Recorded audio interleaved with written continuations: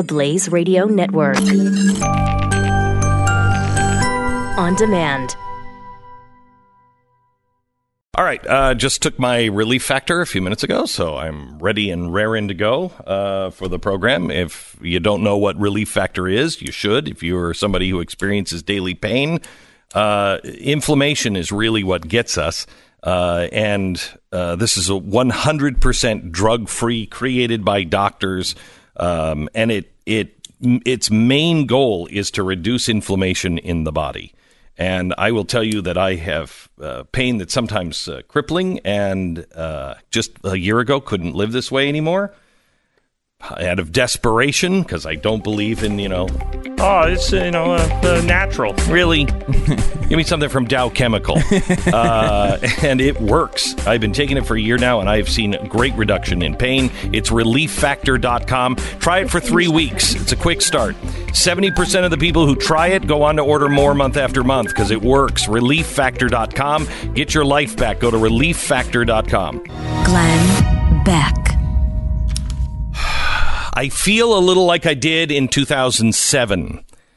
And for anybody who has been listening to me for a long time, you hopefully remember, what that felt like and what we don't want to face again. We are headed toward real economic trouble, and we have a window of time to accomplish an awful lot of things. Let's start with Tariff-ageddon here. It's not going away. The tariffs, I don't know what this is, but it's not helpful. We have been so fixated on the never-ending stream of breaking news that we are not seeing now the major economic storm that is coming, and it is already over the horizon. We are in a trade war, and I don't think we've begun to see the full effects of the fallout yet. This war has just started. The bombs have barely begun to drop, and we're about to start seeing the casualties. And unfortunately, we are scrambling more fighters. Let's not forget what tariffs really are, America. They are not hurting or punishing the Chinese government. They're not. They're not hurting or punishing the European Union or Canada. They are hurting you, because tariffs actually would be more aptly described with another T word, and that is tax. It is a tax on you, and there is nothing conservative about this policy. This is about as progressive and big government as you get. Ronald Reagan said it best. Quote, government's view of the economy would be summed up in a few short phrases. If it moves, tax it. If it keeps moving, regulate it. And if it stops moving, subsidize it. When the Trump administration's tariffs hurt America's farmers, he subsidized with $12 billion in handouts.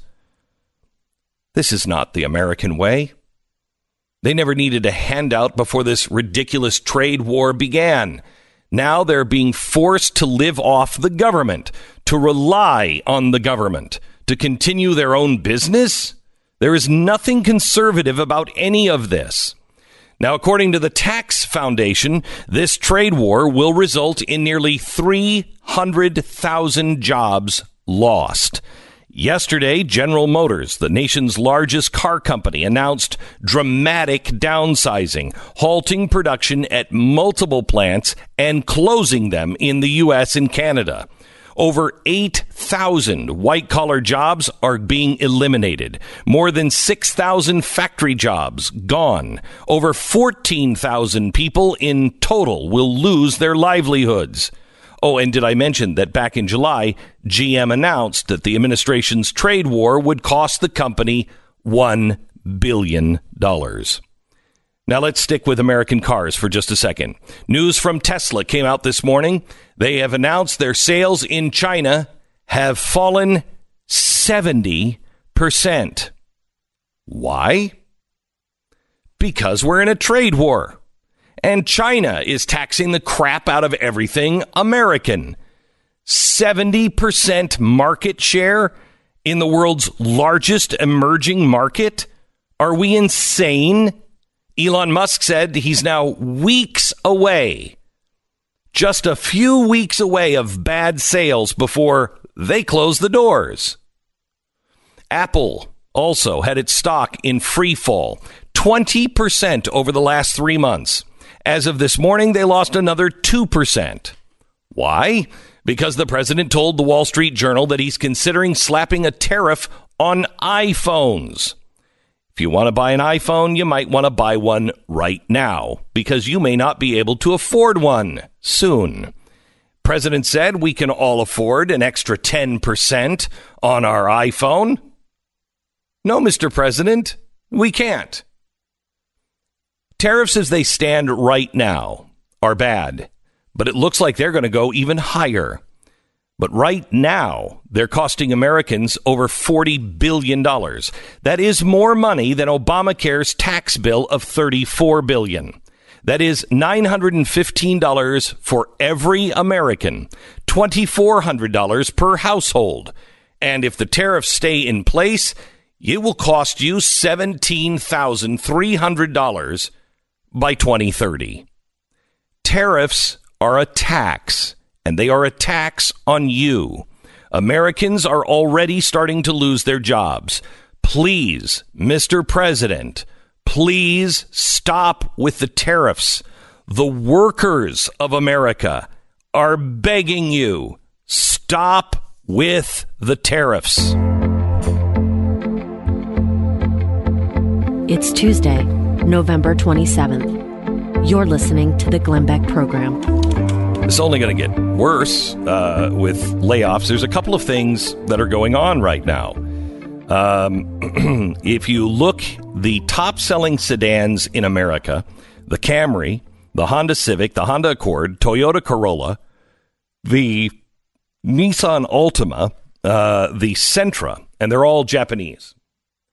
Americans are not buying sedans anymore from GM and from American car companies.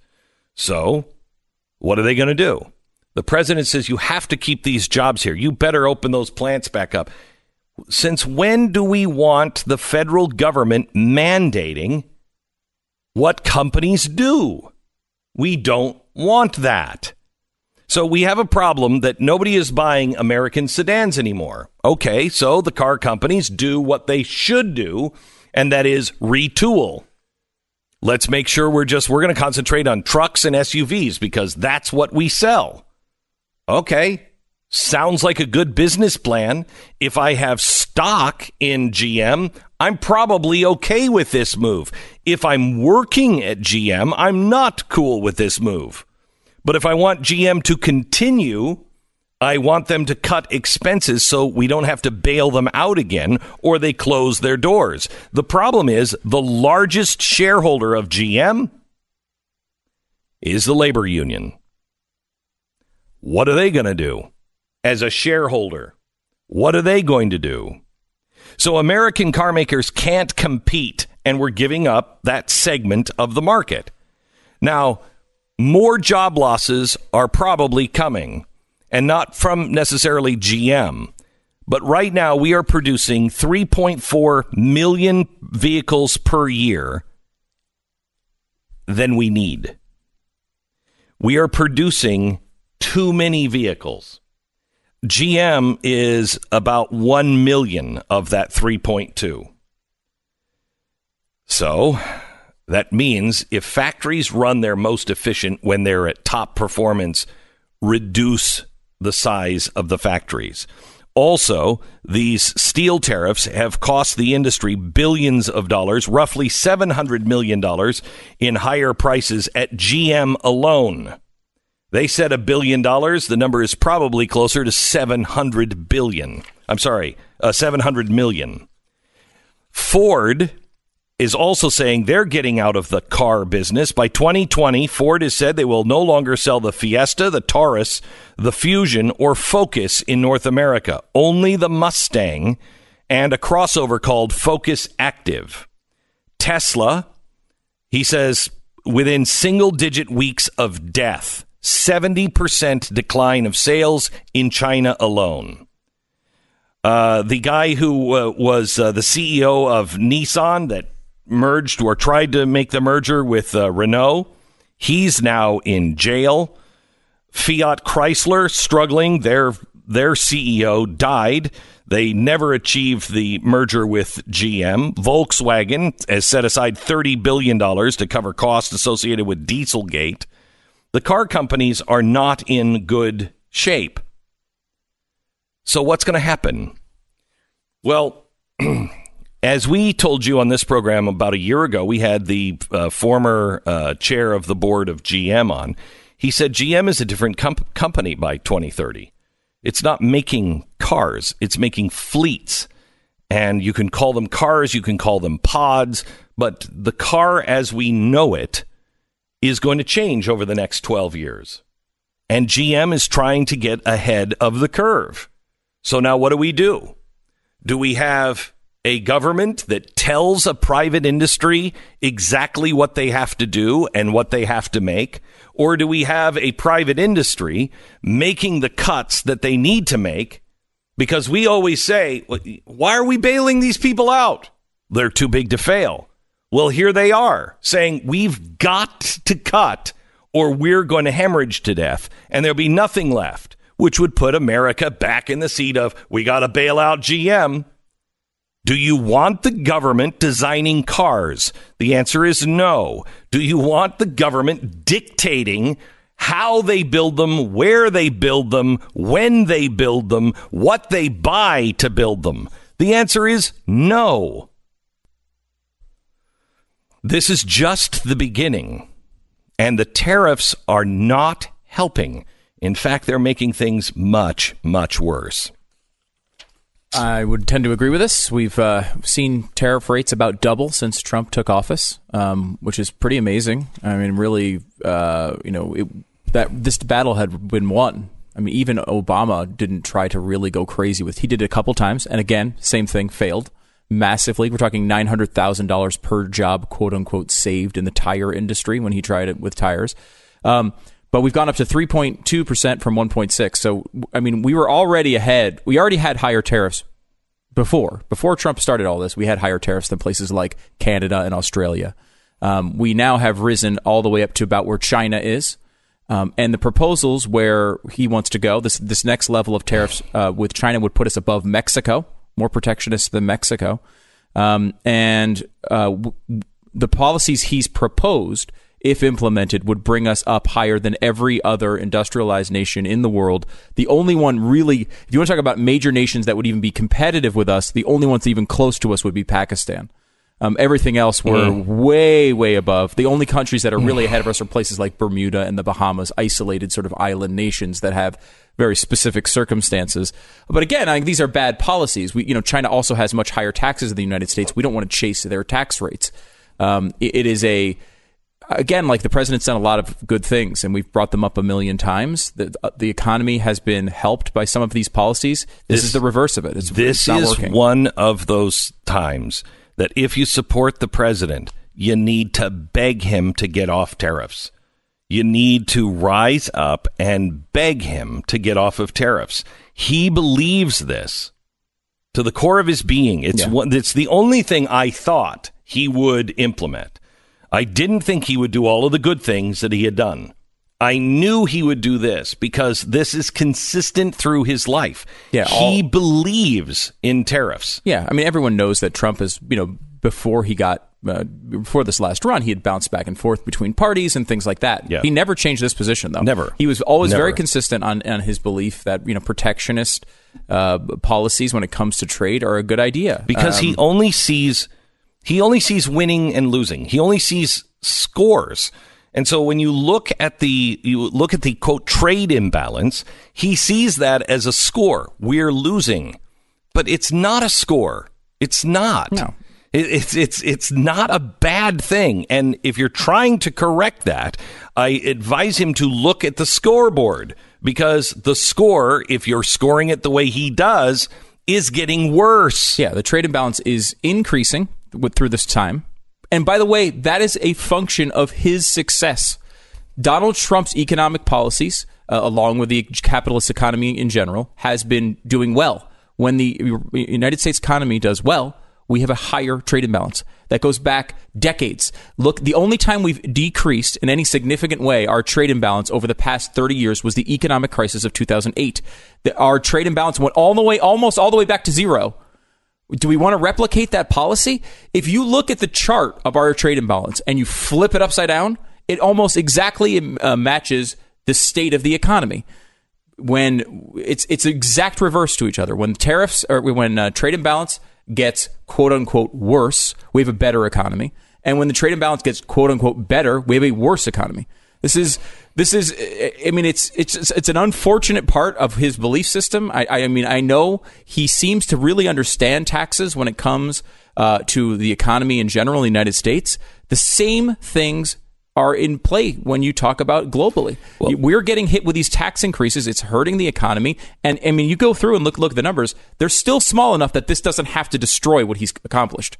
But if he keeps going down this road, it will destroy it. It's exponential when it comes to the effect. It was a little terrifying what he said yesterday about how hard he's going to hit China, and that will mean 10 to 20% on Apple products. This is just a disaster. Yeah, you got to stop. And he was talking about it being a negotiating tactic. He got his NAFTA renegotiation and kept all those tariffs on anyway. He just really believes this, and I don't know what's going to dissuade him of it. All right. Our sponsor this half hour is Simply Safe Home Security. Simply Safe. This is the best product that you can get for your home or for your business to protect yourself, to protect your loved ones, to protect the house when you're gone all day or your business when you're gone all night. Right now, you can get a great deal for the holidays. I've never really seen them do this before, but they want to say thank you for a great run and a great 2018. Simply Safe has come up with a special now for the holidays that I really want you to check out. Right now, if you go and get Simply Safe, you can go to simplysafebeck.com. You're going to get the special holiday offer right now. I think it's, 25% off? It's some crazy amount. The offer ends really soon, so please go to simplysafebeck.com. Save on your Simply Safe system at simplysafebeck.com. Best sale of the year happening right now, simplysafebeck.com. Welcome to the program. So glad that you're here. We're going to be out this weekend. Friday night, we're going to be in Tampa, Florida. You can get your tickets at glennbeck.com/tour. And then Saturday, we're going to be in Orlando, Florida. It's a great show. Glenn Beck Live. You don't want to miss it. Tampa and Orlando this weekend. WFLA, the mothership. The mothership, where we began. Yeah. Where it all began. Great story in the Tampa Bay Times today about you. I love this. Glenn Beck was set to swim with sharks. It was a stunt, the kind of the local radio DJs dream up to raise ratings or awareness of this cause or that. And at the time, that's exactly what Glenn Beck was. A talk radio host still new to Tampa Bay, about to dive into a tank at the Florida Aquarium live during afternoon drive time. So stupid. What the heck is wrong with me, he remembers thinking. What am I doing? Because I don't like swimming, I don't like water, and I certainly don't like sharks. Then 4 days before his dive, 2 planes crashed into the World Trade Center. Do you remember that? And this is amazing. Mm-hmm. This brings back a lot of memories. And everything changed for Glenn Beck, for America, and especially for Glenn Beck's America. It's true. I mean, gosh, imagine if we could have just got you in there with the sharks. How much better everyone's life could have been. Could have been all over. Yeah. We did that because, remember, at the time, shark attacks were the big news in Florida. And we were like, no, sharks are not attacking at a higher rate. This is just media hype. Blah, one of these blah, stories every year. It's something like this. So, remember, it was clowns a couple of years ago. Remember the clown scare? Yeah. And so we were going to do this, and it was a fundraiser for something. And you could basically bet on how many minutes I would stay in the tank with sharks. Mm-hmm. And I remember wanting to throw up for like 2 weeks beforehand. I'm like, I barely swim. I don't like water at all. You don't seem like you'd be graceful in water. That's a prediction. Have you ever been around sharks? No. Okay, so I was in, I don't know, the Bahamas or someplace, and you can actually swim with sharks, but they're nurse sharks. Okay, now nurse sharks could break your fingers, break your hand.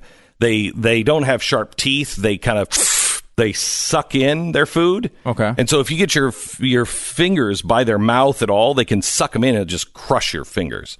So they're not dangerous. They're just sharks. Mm-hmm. And they look like sharks. And I went scuba diving and was swimming, and I was down with somebody. I panicked because you realize you're not graceful. They are. You're now in their territory, and you're flopping around on the sidewalk like they would be. You know what I mean? In the air. And all of a sudden, these things start coming towards you, and you realize, there's no way I could get away from this. I'm toast. I am at the bottom of the food chain now. It's a really weird experience. Yeah, and you have no way of doing anything. No. It's just no control of your own life. And we were talking about swimming with the sharks with actual teeth. That's a good point, that we are going back to Tampa this week for the tour. No, Why not get you into that aquarium now? Let's right this wrong. No, I don't think so. Let's get you in there. Grab your tickets now at glennbeck.com/tour. We'll see you in Tampa and Orlando this weekend.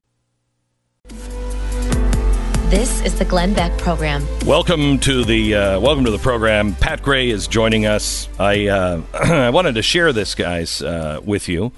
I got this in from my sister, who saw this on a Glenn Beck group page. It said, "Hello all, I live in South Carolina, and I live with my mom who has osteoporosis. My mom listens to Glenn and Pat and Stu. The boys get her through the life that she's currently living, which has been pretty hard. She has spinal fractures, and she has lost 4 inches in height." Oof, wow. Holy cow. She had a very successful cleaning business. She's always worked hard until she broke her elbow, and this isn't helping her mood at all. She sits in the house now, and she listens to Pat every morning when he comes on, and then stays glued to the TV watching Glenn. She says, like the Messiah, which I don't think is blasphemous or really inaccurate at all. No. If somebody could please get this post to him, leave a comment from her. She's going through a very hard time right now. But if you guys would reply, I know it would make her feel a lot better. Her name is Catherine. Catherine, we're thinking about you. I got this a couple of days ago. We've been praying for you. And you and your daughter are cherished listeners of ours. So thank you. Thank you very much. Thank you for everything. Pat Gray, welcome to the program. How are you? I'm good. Real quick, I want to preview something you had on your show today. We have coming up in hour number 3. I don't even know what this is because it's all about sports. Have you seen the movie Concussion? Yeah. No, I haven't seen it, but I know it. Okay. Yeah, really. I mean, I enjoyed the movie. However, it's a pretty one-sided telling of the concussion CTE story in the NFL, and they blame the NFL for not doing what they should. Merril Hoge, who was a running back for the Pittsburgh Steelers, he had to retire early because of concussions. And you see the title of the book, Brainwashed, the Bad Science Behind CTE and the Plot to Destroy Football. It's really fascinating. And he's got a really good pathologist with him who helped him write the book. They're debunking this? Yeah. Mm-hmm. Really? And you were convinced? I mean, they don't disagree that it's a thing. They're just saying it's been blown way out of proportion. Okay. And that you don't know, because hundreds of people, over 100 people who are not in sports, certainly not in football, like 1-year-olds to 6-year-olds have been diagnosed with CTE after death, because that's the only time you have to open up the brain to look at it. So you remember when I went in for studies when they were trying to figure out what was wrong with me, and one of the things the doctors came in and said, how many times have you been hit in the head? What are you doing? You've been in severe car accidents? And I'm like, no. Oh, yeah, because your brain looked like it was concussed a lot. Concussed a lot. And I'm like, nothing. So, I don't know. Yeah. After I'm dead, you should pick through my brain. Right. And see if you have CTE. Yeah. I wouldn't be a bit surprised. All right. So that's coming up in hour number 3 of this broadcast today. You don't want to miss that. Super interesting. You don't. So what is on? Is the border, or is it the jobs, or the tariffs? What is on your mind today? The border's always on my mind. I think it's just an amazing situation that we're lied to every day in the media about. And they just don't care. I think the media borders on treason. I think it's such a problem. So wait a minute. Wait. You were a guy who said, I don't like the rhetoric of the press is an enemy of the people. No, right? I don't. But you're now kind of saying that? Well, he said bordering. He didn't say bordering across the border. I mean, they are doing... He's climbing the fence of that border. He's climbing the fence of that border. Yes, all right. They are doing everything they can to deny reality. I know. It's amazing. Everything they can. Yeah. And to show... It's amazing. Did you guys have the reporter from MSNBC? Yeah, let's play this real quick. Here's unreal. Here's the... I tweeted out last night. This will be the last time you see this reporter on NBC. For sure. Listen to what he said. Because some people look at these images and they listen to the president who says it's not women and children, it's stone cold criminals. So my first question is, you're in that tent camp. Besides that family, give us the profile of who is there mostly and what are they looking for? You're going to see a lot of families here, a lot of women and children. But the truth is the majority of the people that are part of this caravan, especially outside, if we can make our way all the way over there, we'll show you the majority of them are men. So when this becomes a polarized political issue in the United States, you have people on one side that point and say there are women and children here, and that is true. And then there are others who point and say these are men that are trying to cross the border, and that's true too. From what we've seen, the majority are actually men, and some of these men have not articulated that need for asylum. Instead, they have talked about going to the United States for a better life and to find work. It's amazing. Interesting. He actually said it 3 times. Yeah. That the majority are men. Now, I don't think anybody has ever denied that some women and children are there. I've never denied that. I've never denied it either. The vast majority, however, are men. Yeah. And did you hear how these men were pushing the women and children to the front on the storming of the gates? Yes. They were actually pushing the women and children. It's exactly what happens with Hezbollah and Hamas on the Israeli border. Sure is. Exactly the same thing. And the photo that you continually see when they rushed the border like that and then had tear gas canisters fired at them was a woman with 2 children, one on either side, both in diapers. They're 5 years old, but for whatever reason, they're in diapers. And that's the image that everybody shows to make you think, oh my gosh, they're just firing tear gas randomly at women and children. Well, every other person, if you look in the background, is a man. Gee, I can't believe the media found the woman with the children to take the picture of. What a bad luck streak where they wouldn't capture the whole story with their picture. It's so dishonest. And I think it's hurtful to the country. All of it is. Have you seen any coverage on the protests in Tijuana? How about what Luis Alexis Mendoza, a Mexican, said about these people? Here's what he shouted, and a reporter actually from the Los Angeles Times heard him say, "This is an invasion." I love that. We demand respect. We demand that our laws be followed. Huh? Yeah. Wait, what? The mayor of Tijuana has been wearing a "Make Tijuana Great Again" hat. Try this on for a second. Listen to this. Funny. This is Patricia Reyes. She's a 62-year-old Mexican protester. She said, "We want the caravan to go. They're invading us. They should have come to Mexico correctly, legally, but they came in like animals. This is a Mexican resident." The demonstrators held signs, "No illegals, no to the invasion." Amazing. Have you seen any of this on TV? No, they don't show it. They do not show it. The mayor said Tijuana is a place that welcomes anyone, but you have to have papers. You must identify yourself. Wait, you want your sovereignty respected? Right. I don't understand. We work hard in Tijuana. We don't get handouts. The government shouldn't be giving these things to migrants when there are plenty of Mexicans in a difficult position. Much of the protesters said the migrants should be detained and deported. The mayor also said, "I would dare say that not all of them are migrants." Sure, there are some good people in the caravan, but there are many that are bad. What a hater. What a xenophobe. He then said human rights are only for upstanding humans. I don't know if that's true. That's not true.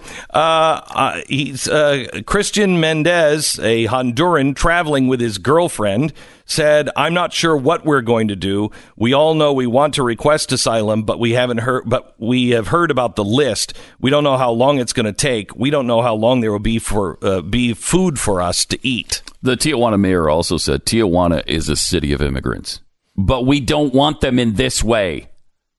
So you want them to come legally, perhaps? Sure. It's weird. He said it was different with the Haitians. They carried papers. They were in order. It wasn't a horde.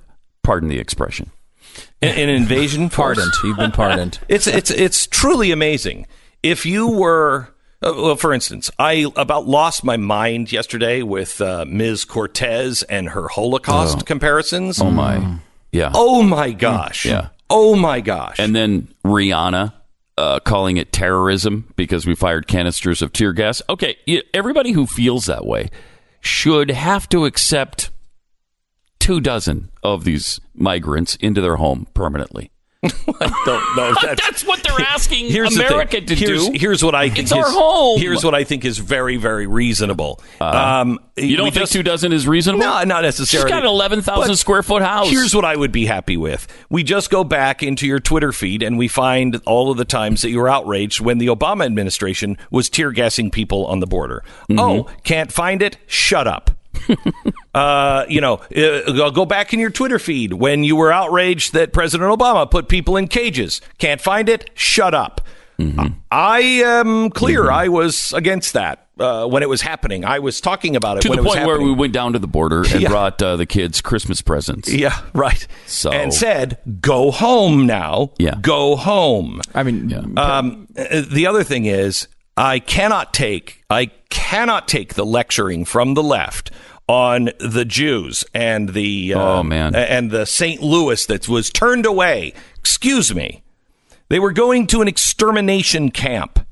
That's what fate had in store for them. If you want to talk to me about asylum, then tell me that you have been leading the charge for the Christians and the Yazidis who are being exterminated and enslaved. Oh, but nobody can talk about having helped those people. No. Yeah, right. Well, yeah, we can. They've never said anything about that's an actual refugee. How about Asia Bibi? Are you talking about bringing her in? Because she is currently in hiding in her own country because she will not say, I reject my faith and I accept Islam. Nobody's taking her. She's being passed around from country to country and nobody's taking her. Where are you on that? If you have said yes to those two things and you're on record, well, then let's talk about the immigration status of these people, because I know you're an honest broker. No one in the media is an honest broker on this. No one. And obviously, Pat's 24 people for Rihanna to take in is a little ridiculous. I would advocate 1 per 1,000 square feet of your home. Okay, so for you're 11 talking 11. Her, she would take 11. In 11. See, it's not 12. It's not 12. It's ridiculous. Not 12. Yes. 24. You're right, Stu. I was a little silly. Yeah. 11. Can't we come to a common sense ground in the middle where Rihanna just accepts 11 migrants? Yes. Thanks, Pat. Pat Gray Unleashed on the Blaze Radio and TV network. You can also get it on the podcast as well. Welcome to the program. So glad you're here. We're going to take the media apart piece by piece on the Mexican thing coming up in just a few minutes. Also tonight, we're going to provide some clear evidence of who is now funding and who is now behind some of this. We found it through a couple of sources, but we were interested to find that even the New York Times reported on this today, although they didn't mention any connection to George Soros, strangely enough, but they did provide us with the organizing NGO. Yeah, which is pretty interesting. Pretty interesting. We'll have all of that tonight at 5 o'clock only on The Blaze. Yeah, you want beginning to end, all of the background, all of the history, all of this with the caravan. Tonight is the show to watch. This is all of it. This is the show that I think shows you who has credibility. Because we are absolutely consistent on all of it. On all of it. We never said that George Soros was involved in this.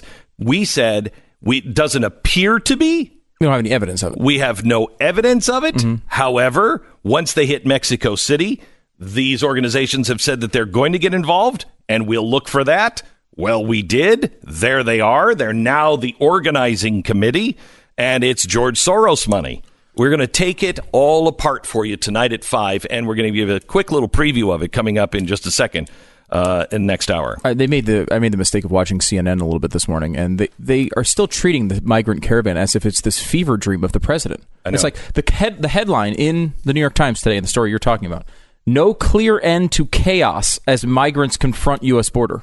And it goes through and talks about how there's not a caravan there. Of course not.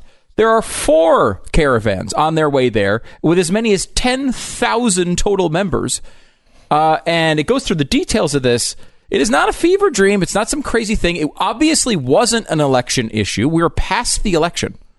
And we're still talking about it because it was a real issue before. It was a real issue before Donald Trump. It was a real issue now. It's been a real issue this entire time. Conservatives have cared about it the entire time.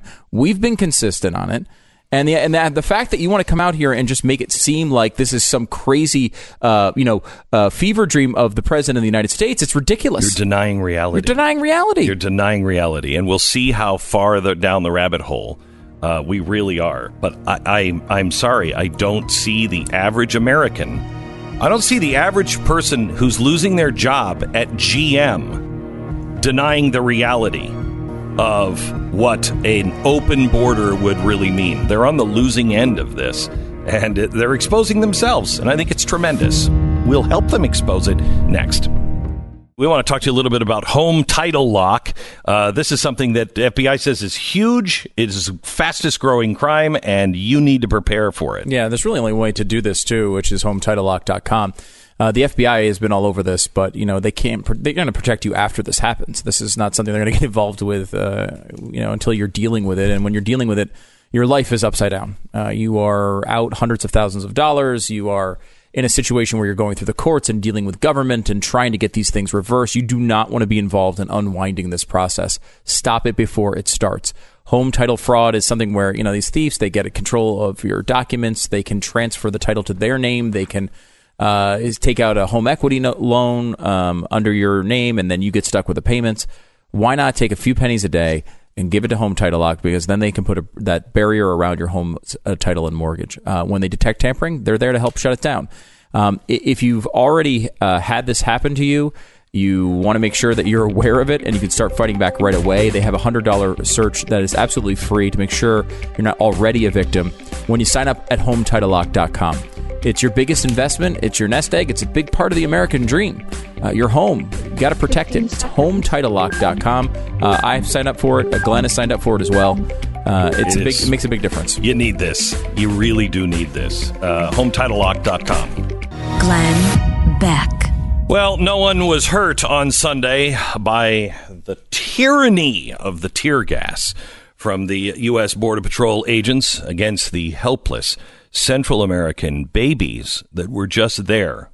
We don't know, but we don't know how they got there. We don't know why they were 5 and still in diapers, but it happened. They were just innocently trying to break through the border fence. That's all they were trying to do. No injuries were reported, but we have the next best thing. We have photos that write headlines for us. Here's a couple of samples for you. Photograph of children in diapers fleeing tear gas at border sparks anger. Or this. These children are barefoot in diapers choking on tear gas. Yes, that's the evil U.S. empire. The Israel of the Americas, dare I say it. If we can't catch mothers and children to lock them up in cages, well, then we just have to do all we can to tear gas them. At least that's the convenient narrative when you don't care about reporting on the complicated truth of the situation. And actually, media, it ain't that complicated. You have an agenda.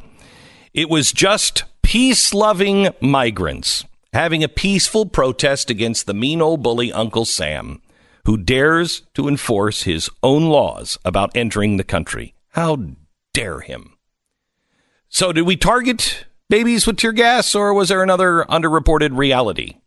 Well, here is the chief U.S. patrol agent, Rodney Scott. He was there. Here's what he said.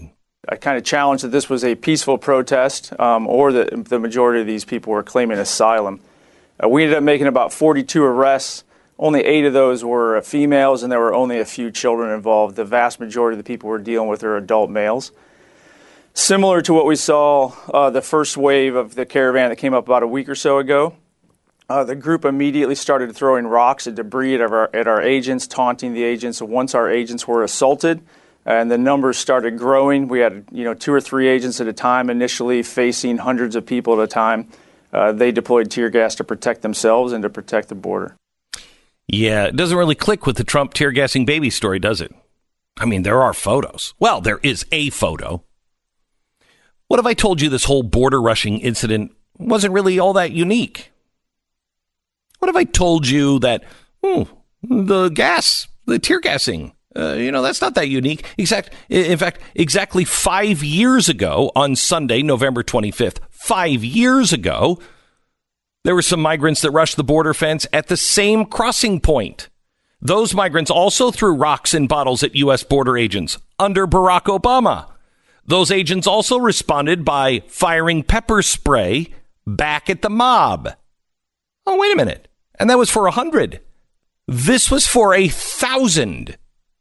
Yet there were no cameras there, no embedded reporters, no sackcloth and ashes headlines. There are pictures. We have them. Nobody's been interested in seeing them. In fact, nobody's still interested in seeing them in the mainstream media. There's no concern about the then President Obama allowing such a barbaric response to innocent asylum seekers. Well, it's just that our priorities have changed since then, I guess. I wonder how that happened. The photos and, of course, focus on mothers and children is an attempt by the media to distill a very complex situation into an easy-to-swallow outrage pill. Don't take it, because we can tell you the facts. The media will not. They could, but they will not. So let's look into this just a little deeper, shall we?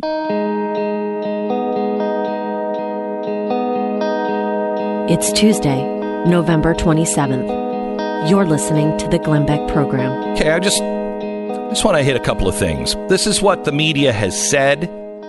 This is what the media claimed. This is what the media is still claiming. And let me just take it piece by piece. First of all, the tear gas. We just gave you that. This is exactly the cages. Everybody was outraged that Donald Trump had cages. Well, no, they were built by the Obama administration. In fact, Obama had twice as many children in cages than Donald Trump did. He was actually reducing the number from its high under Barack Obama. Same thing with the gassing. We have pictures. That was only for 100 people. Wow, if they were out of control with 1,000, they were 10 times out of control with 100. I mean, that's crazy. They only had 100 back in Obama, and he just threw the tear gas. We have to be a welcoming country, because we are a welcoming, and they are not going to come and push the fences down or climb the walls. Remember, Jim Acosta said, Mr. President, you showed in your campaign video of protesters climbing walls and pushing down fences, and that was racist. No, Jim, that wasn't. That was this group of people entering Mexico. That's what that was. President never said that.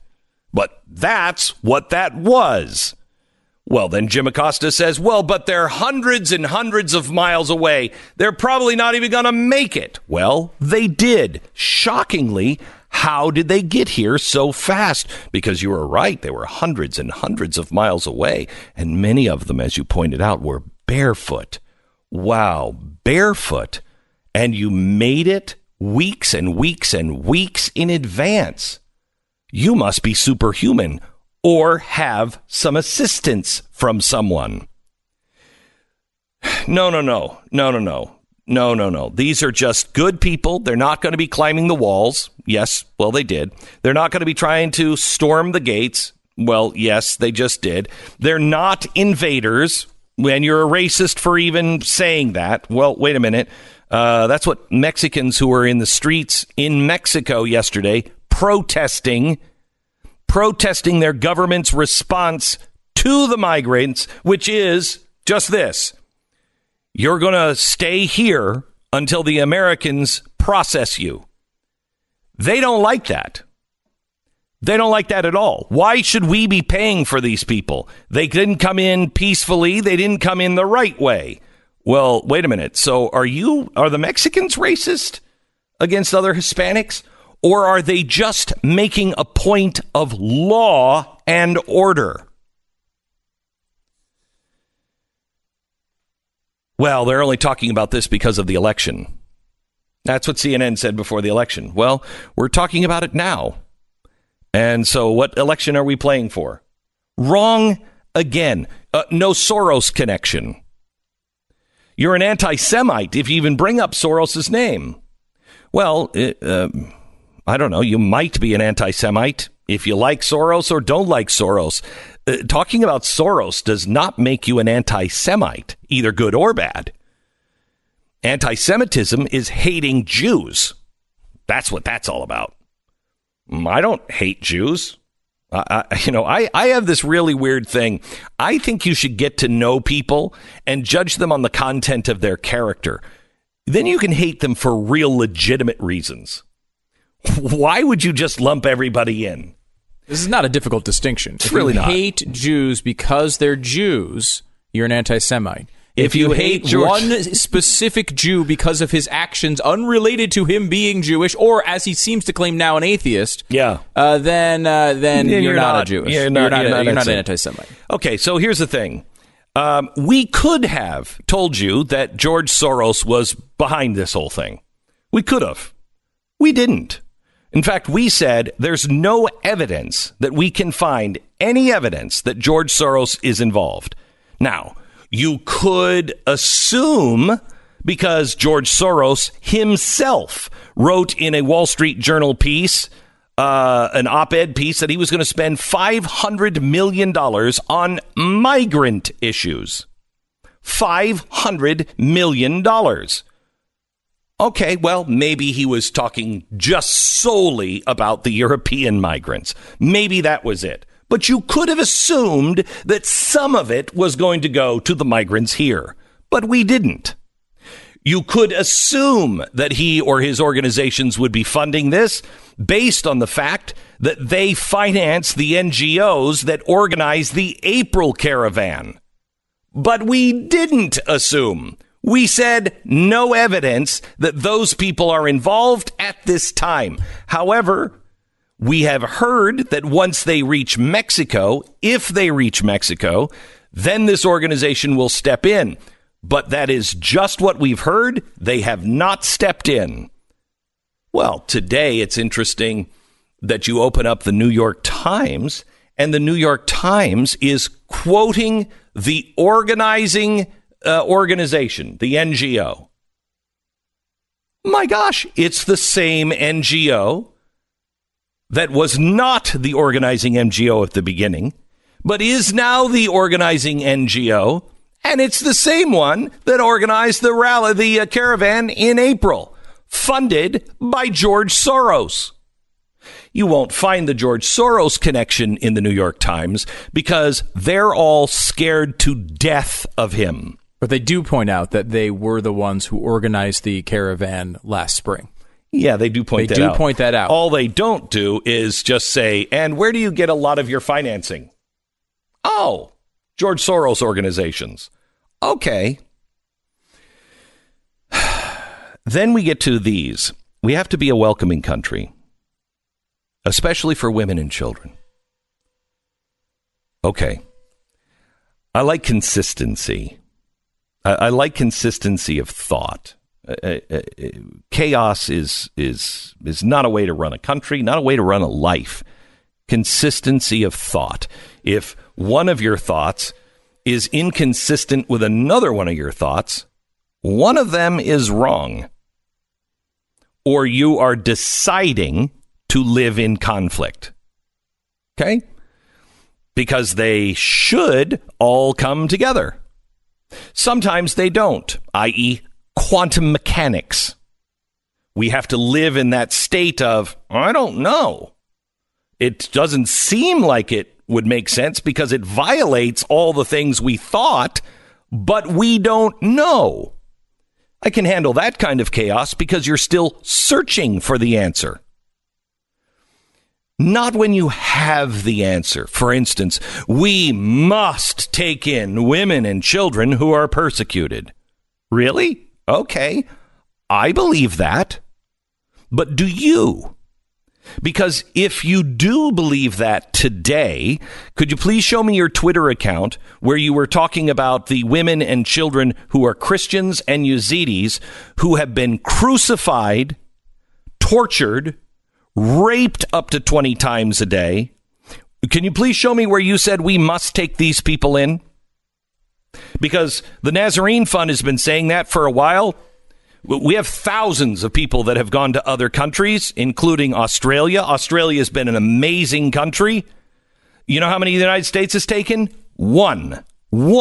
These people face death, constant rape, slavery, beheadings. We've taken one. When Ocasio-Cortez said yesterday, oh, this is like the Jews. No, it's not. No, the Christians. The Christians, that's like the Jews. That's like the Jews, the Christians in the Middle East, and you're turning them away. You want another example?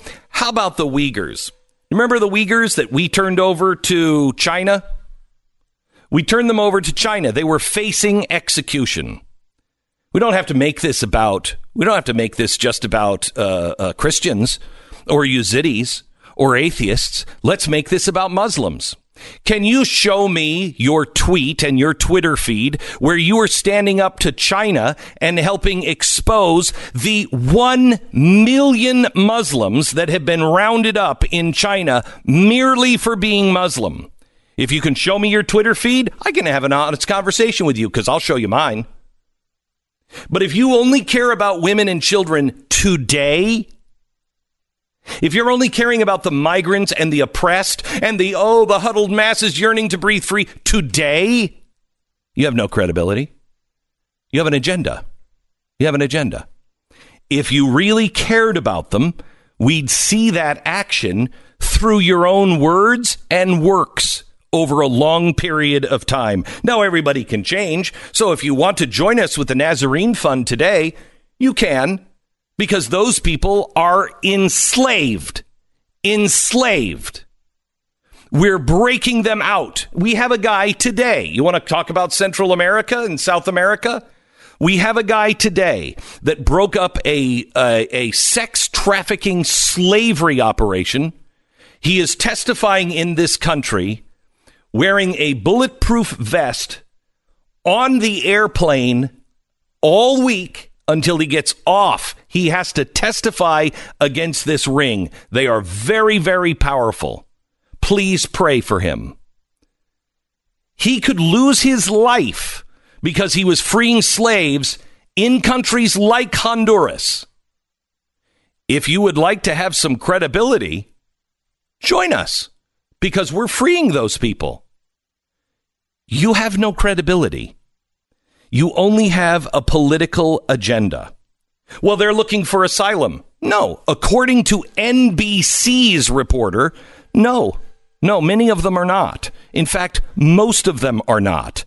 According to the Border Patrol, no. All they have to do is come to the border, raise their hands and say, we need asylum. That's what you have to do to get asylum. You know who tells you that you don't have to get asylum, that you can't do that and get asylum here in America? You know who says that?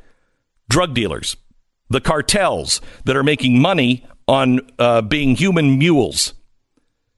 The people who are making money smuggling people across our border. They're the ones that tell people, oh, no, you can't just cross the border and say you want asylum. They're the ones. And the media. And the left. And all of the organizers for the left. They're the ones saying that to people. The truth is, all you have to do is come with your arms raised up and say, I need asylum. And you will be processed. And I'm sorry that there is a process. But the New York Times headline says it all. Today, quote, no clear end to chaos as migrants confront U.S. border. What have I told you for the last 7 years would be the word that you need to look for. And you'll know where to stand on the issue when you see this word. Because it is the author of everything that is happening, trying to destroy the West. The word is chaos. Chaos. Anything that adds to chaos is not good. Thank you, New York Times. No clear end to chaos as migrants confront the U.S. border. For anyone who is in doubt, chaos. That is the objective of everyone who is trying to take the West apart. Create chaos. It's all in their own words. You didn't know that? You should read Addicted to Outrage, because I outline it there clearly. By the way, we're going to be in Tampa, Florida, and Orlando, Florida this weekend. Make sure you grab your tickets now at glennbeck.com/tour. We'll see you this weekend. All right, Secret Service has issued a warning that crooks are using the identity, the United States Postal Service with their informed delivery service to commit identity theft and credit card fraud schemes. What happens is you sign up and say, I want to see what mail's coming in. Well, the scammers are hacking into that system. And they're saying, oh, you've got a credit card delivery coming. And then they go and they pull it out of your incoming mail before you get there. This is happening now, and the scams are only getting more sophisticated, and the volume is going up. The only people that really I trust to protect you and me, LifeLock.com. LifeLock.com. Now with the power of Norton Security to prevent your systems from being hacked and your identity from being stolen, it is LifeLock.com. Use the promo code Beck right now and get 15% off your first year. It's LifeLock.com, promo code Beck. Glenn Beck. We're going to go through what you have to go through if you're seeking asylum. It's horrendous. It's almost seriously. It's almost Takamata and the Inquisition. It is. It's almost that, except not at all. We're going to go through that coming up in just a second. Also, I want to talk to you about looking for a lighthouse in these times and what that means and how you can identify a lighthouse for a safe harbor, because things are going to get more and more difficult, especially because I feel the same way I felt in 2007. The economy is truly on the edge and we're seeing bad signs.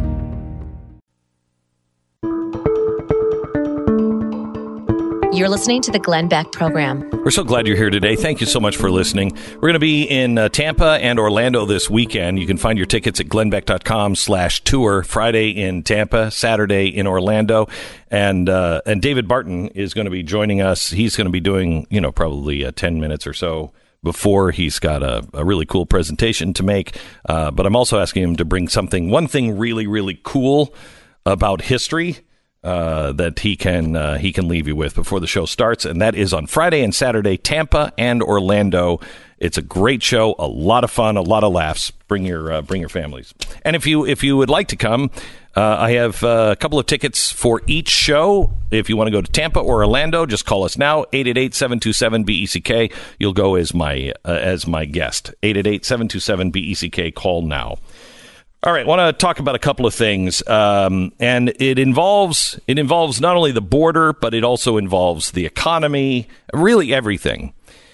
As I explain in the book Addicted to Outrage, chaos is our enemy. Anything at all that helps chaos, helps foster chaos, you've got to get away from it. We have to be stable people. So you're looking for a lighthouse. If you can, you want to be the lighthouse.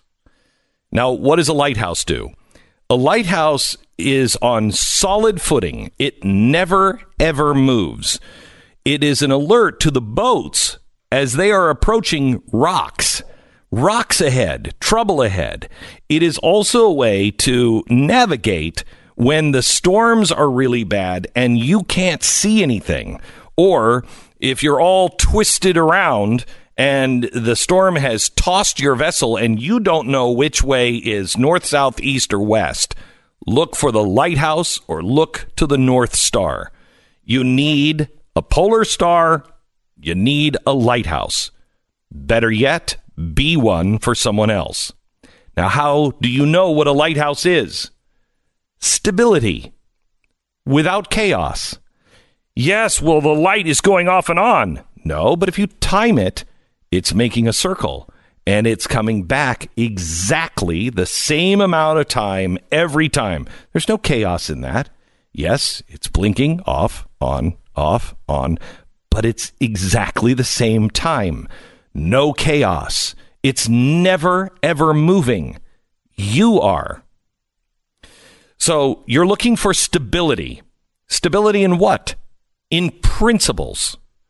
Principles are so critical today.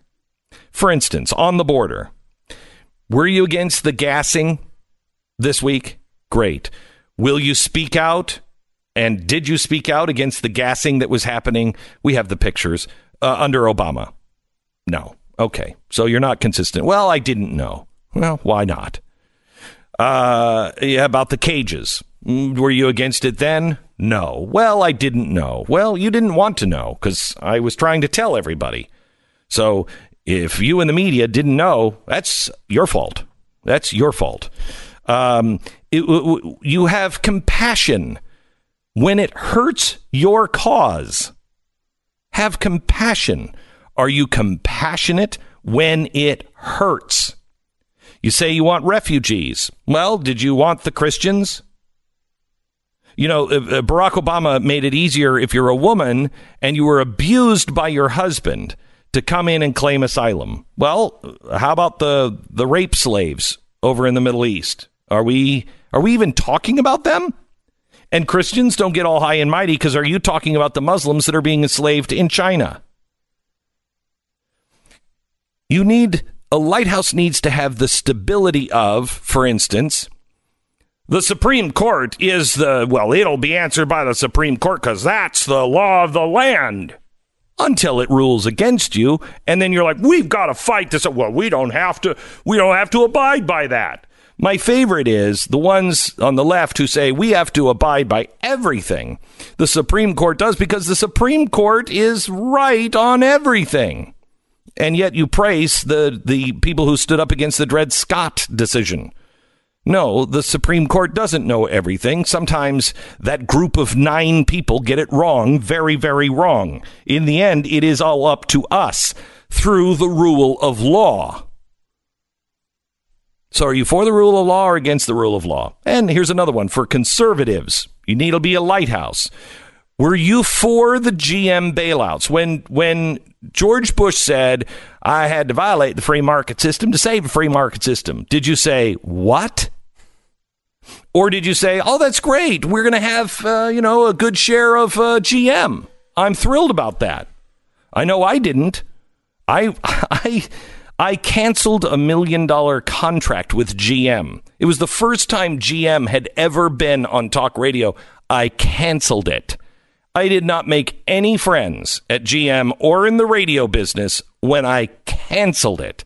But I couldn't preach to you free market and then come on the air and say, oh, by the way, and here's a subsidy car. I couldn't do it. Now, GM has paid off that debt. They're a free company again. Are we celebrating? Or, as a lighthouse, are you wobbling? Are you now saying, Right on, Mr. President. You've got to tell them they've got to keep those factory doors open. You've got to tell them they can't make these cuts. You've got to be involved. Which are you? You're not a lighthouse. And that's the only thing that's really, truly going to matter. The only way you can help. People say all the time, what can I do? Be a lighthouse. Be immovable. Because the ships are everywhere. And they're going to start crashing into each other because chaos is the word of our times. Chaos. You must do everything you can to reduce chaos so you have credibility to help ships come back into harbor easily and safely. I'm concerned about these things because I've told you that there is a window that is closing. It's twofold window. One of them is technology. I think we're about 5 years away before technology can close in on us and we may not get out. That's a very pessimistic look, but it's one that Elon Musk believes. By 2025, we could be screwed. Maybe not, perhaps not. And I hope that's true. But that's a closing window. The other one is a window that is closing much faster, and that is the economy. When the economy goes south, people generally get a little more testy. We're already testy. Please prepare yourself. I sold my house.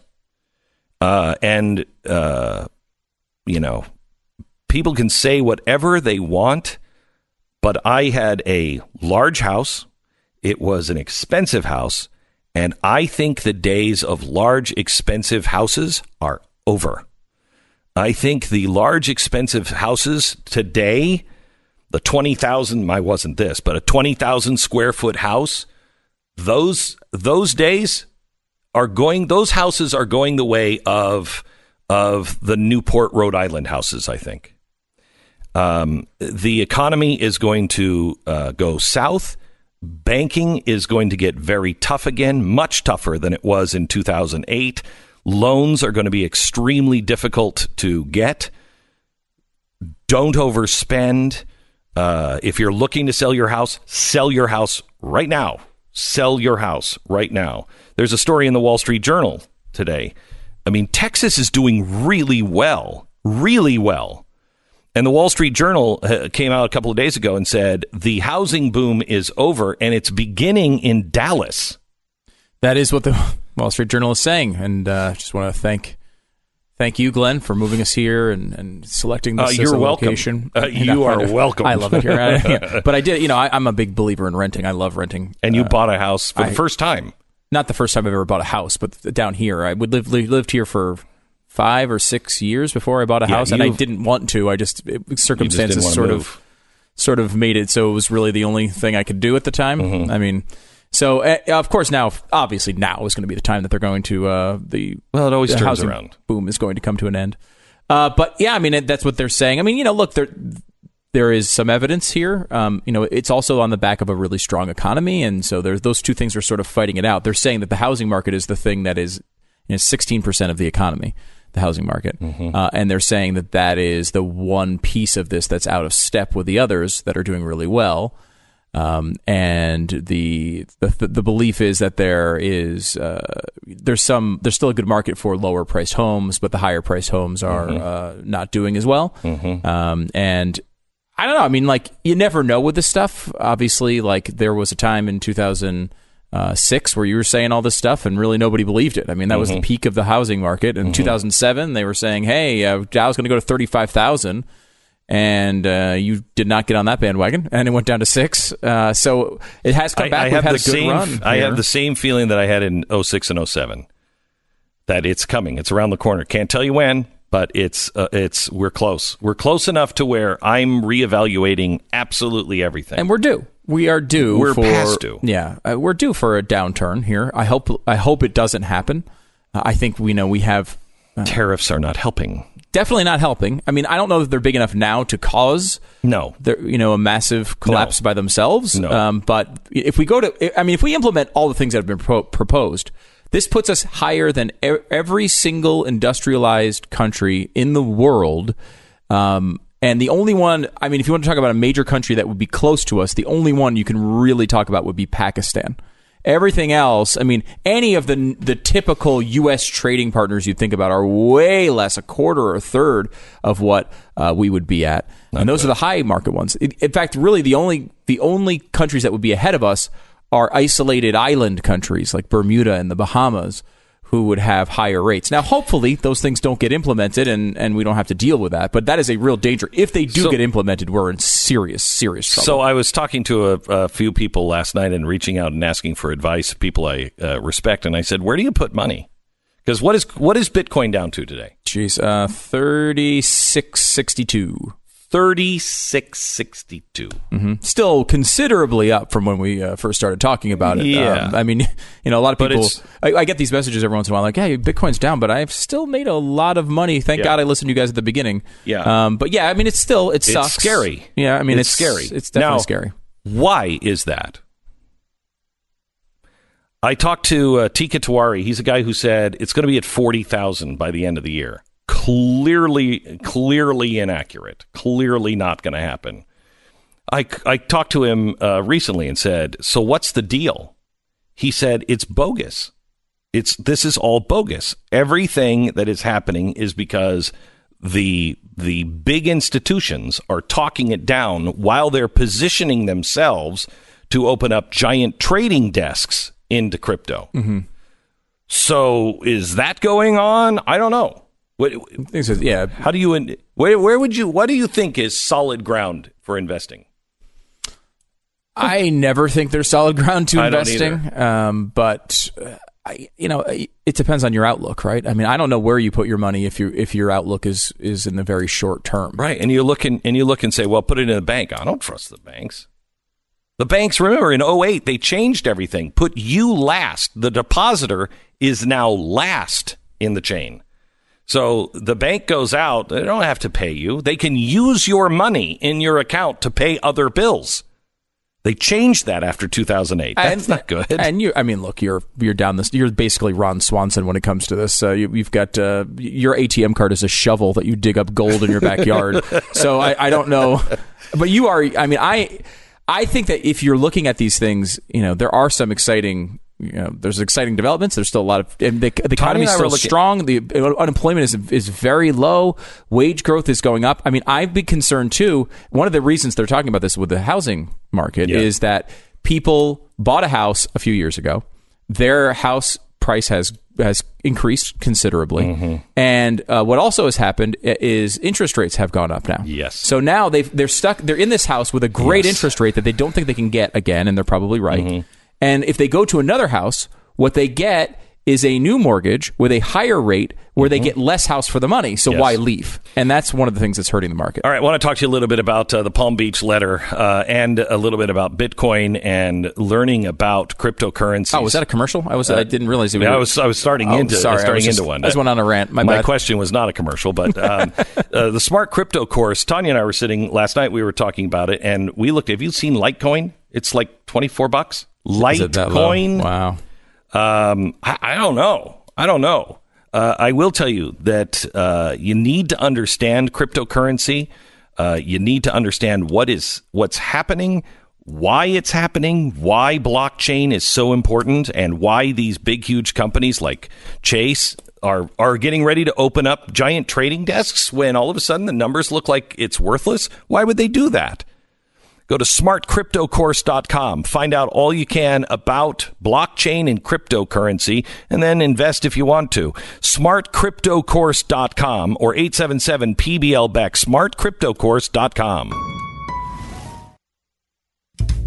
Glenn Beck. I really want to talk to you more about Bitcoin, Stu, because I think there's a lot there that we should talk about. Also, we're just not going to get to this. The giant cow called Knickers in Australia. Okay. He is as tall as Michael Jordan. Look at this picture. Wow. It's this cow that makes all the other huge cows look like they're babies. Yeah. It's just one? Just one. It is 76 inches tall, almost 7 feet. It weighs 3,000 pounds. You just don't want to mess with this one. The average cow is 58 inches and weighs 2,200. This is over 3,076 inches. You imagine walking up to a cow and you're looking up to it like a kid? Then all of a sudden, first time cows look menacing all of a sudden. Glenn Beck. So, when you're writing a book about football, you go right to the guy who knows everything about it, Glenn Beck. That's the first. The literary agents say, you got to get on the Glenn Beck program. Number one on the press tour. It's definitely the first stop you want to do. I have a feeling we're not the number one stop, but we're thrilled to have a couple of guests talking about the new book, Brainwashed, The Bad Science Behind CTE and the Plot to Destroy Football. Yeah, very cool. Dr. Peter Cummings, who's a board-certified forensic neuropathologist. I'm never going to be able to say pathologist, thank you. And also, of course, Merril Hoge, who everybody knows, except for Glenn, because Glenn doesn't know anything about sports. But if he did, he would know. I would look at him in this well-tailored suit and say, you were a professional athlete. He identifies athletes by the fashion. No. By the he has to have that one specially cut because his shoulders are big and his waist is a little tight. He's in good shape. Thank you guys for doing this. Yeah. This is our pleasure. Really interesting topic. The book Brainwashed is, I think, really important from the perspective of it. It gives a little bit more context into a story that people have followed very loosely. I think. I think I was joking before we came on the air that most people's understanding of this issue starts with Will Smith was a doctor. And Will Smith actually was not a doctor. He played that he was in a movie. The movie was Concussion, and I think that's set the narrative for CTE and the NFL. So let me take this because I'm not a football fan, and I have been following this. I think like the average American who is not a big fan. Okay. So let's start with this, and I may be below the average American. Okay, CTE is caused by repeated injury to the head because you guys are knocking heads over and over again. The NFL knew about this. People are, turning into vegetables. They didn't care. They hid all of this science from people. And now people like you are out. And we don't know if do you have any of the signs of CTE? Well, they don't know really what the signs are, symptoms are, to be honest. If we go back to everything that you just mentioned there, actually, we are here because you're global. And this actual message is global. It's not just football. I tell people my son's first concussion ever slipped in a shower. Okay, now it's 4 days before his first bowl game ever, but he's now ineligible to play, even though the concussion was not in an athletic environment or, say, practice in football. He slipped in a shower. Because for an hour, I was trying to get in a boat. Of all the things that you could have done, and he's the best athlete I've ever seen. How did you slip in a shower? But now he can't play. He can't play. I mean, but concussions and head trauma happen all the time in all kinds of environments. It's not just an athletic environment. So there are so many things that you said right there, and you say, repetitive head injuries cause it. Okay, there's no scientific evidence of that. But in the media, they used words like linked, cause. There's not one piece of scientific literature that has those words in it, linked or cause. So none. Wait, is there any statistical proof that shows this happens to more football players than the average society? Well, the issue is this, and the questions you're asking are great because they're the same questions we asked each other. Merril's a former NFL player, but I grew up loving football. But I banned it in my house because I didn't want my son to play it because I'd seen this narrative that was being broadcast. And this is your expertise. And this is my expertise, right? So when my son became interested in football, I took it upon myself to sit down proactively and go through the science and then look at the sport and see how that had changed. And one of the things you start to notice is this narrative now that is sort of believed that if you play football, you're inevitably going to get concussions. You're inevitably going to get CTE. you're inevitably going to become suicidal, depressed, anxious, and demented. And that just doesn't exist scientifically. If you actually look at the mortality studies that have been done on, and this is NFL players, so it's really hard to bring this back to youth football players because 99% of the football players in this country are not going to play beyond high school. So you'll see that NFL players live longer. They have longer lifespans. They have healthier lifestyles. They have lower rates of suicide rates and homicide rates that are a fraction of the general population. Wow. They have arrest rates that are lower than the general population. That's not the image that you think of. You don't. Because now in the NFL. it's that you see it on TV, and they're superstars. I mean, these are gods to us in our society. So if you would even think that you could explain some suicide from. I mean, people identify with, what am I going to do with my life? If you've wanted to play football your whole life and then it's over, you can really go, that could really screw with somebody's head, even if you're not been hit in the head. Yeah. Well, I try to use this with people to make them understand that. Now, Glenn, I know you've been doing this for a long, long time. Let's just say something happens to you, and I'm saying you can never do radio or TV again. You're done. No.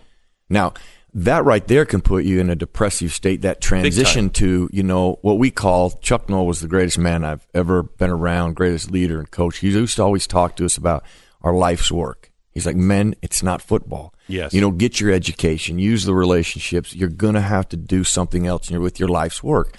Well, when you transition from football to your life's work, that's not easy for anybody. Football player.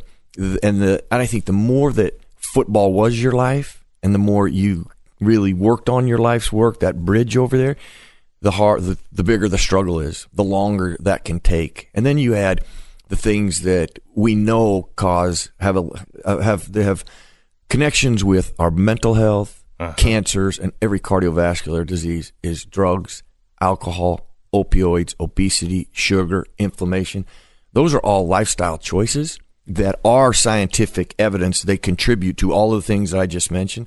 Well, we control those choices. Those aren't things like age or genetics where nobody can control age. Nobody can really, if there's a genetic link, knowing it's good, so I can be proactive, but I can't change my genetics. Right. They are my facts. But a majority of all the things that create a lot of the cognitive brain health issues we have stems from all those things I just said: drugs, alcohol, opioids, inflammation, sugar, all of those things, which are a lifestyle choice. So, and again, excuse me for just being a regular layperson on this, haven't paid attention, but are you saying that getting hit in the head did not increase the problems with people like Muhammad Ali?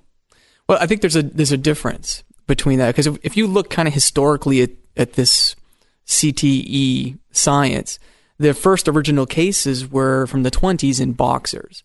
And these were guys that boxed all year. And after they finished their whatever tournament or whatever they were doing their season, they would go box in carnivals. They would, do sideshows. So it was a constant thing. So we know that there's a real thing that happens with boxers. It has to be. And it's been really well described in the literature. And there's so if you want to bring it up to football, I mean, nobody's going to say that hitting your head is okay one time or 100 times. And we do a lot of things to try to prevent that. But that's not the same as boxing. That's not the same as boxing. And so if you look at the boxing population of people and what their brains kind of look like when they looked at them in the autopsies versus what the football players' brains look like, they have different pathologies in them. And there are some people in Europe and Britain that say, CTE doesn't exist outside of boxing. The Americans are cuckoo. So we're not really sure. And Merril has said it so perfectly a million times. I'm going to steal his line, that with CTE, we don't know what causes it, and we don't know what it causes.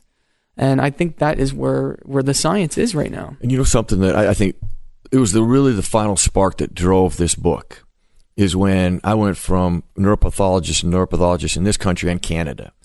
And they all kept coming back to, guys, it's an observation state. We do not know anything beyond that. We have cases where they never played football. We have cases where they have no history of head trauma. They never played sports. I'm like, well, time out. If you have cases where you didn't even play sports and they have this pattern and they had no history of head trauma, how come we only hear about football ones and sports ones? And now people think it's only in that arena when we have all these cases outside that arena. And that's when the discrepancy of what science really says versus what we see in the media was so grotesquely off that I just believe people needed all the information to understand the science to help them with the choices that they're making with their families and their kids. Okay, so let me take a break, and then we can come back in, because the name of the book is Brainwashed. And the second part of it, the plot to destroy football. So let's talk about the media and their role and the, quote, plot to destroy football, kind of a heavy charge, when we come back in just a second. First, our sponsor this half hour is Goldline. Boy, oh boy, I've been saying all day today, because I really sat down and really did some homework over the last few weeks on the economy and the things that are happening now with this trade war with China, what happened yesterday, not only with China, where the president is saying we're going to put 10 to 20% tariff on Apple. That's not really good at all. Also, GM, what's going to happen to the economy?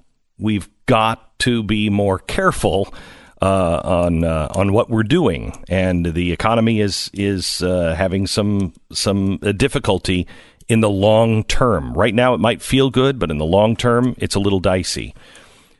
What are you going to do with your money? What are you going to do to protect yourself? I look at gold as an insurance policy, not as an investment. It's been a good investment for me, but that's not what I buy it for. I buy it as an insurance policy against madness. The world occasionally goes mad, and it always destroys its own money. It destroys its banking system, and then it starts all over again, and it always returns to gold. It's the thing that has value. It's been this way since the beginning of time. You find it in the Bible. Okay, so what do? I hope I have it, and I hope to never, ever have to use it. I hope to pass it on to my kids so they have it as an insurance policy. If you don't have an insurance policy against global insanity, think again. Call Goldline now, 866-GOLDLINE, 1-866-GOLDLINE. Read their important risk information. Make sure that gold or silver is right for you. But it's right for me and my family, 866-GOLDLINE or goldline.com. We're talking to NFL great Merril Hoge and Dr. Peter Cummings about their new book, Brainwashed. And it's about CTE and the NFL and what's true and what isn't. I did an interview with Dr. David Chow from San Diego. He's a former head doctor of the San Diego Chargers and now does a lot of NFL injury stuff. And talking to him was fascinating because it was the first exposure I ever had to any skepticism from the idea that you go in the NFL, you get CTE. That's pretty much what the media says. Right. And he said there's much more that we don't know about CTE than we do know. He talked about, is this true? I mean, is it hereditary? Is it other people in other sports and other professions?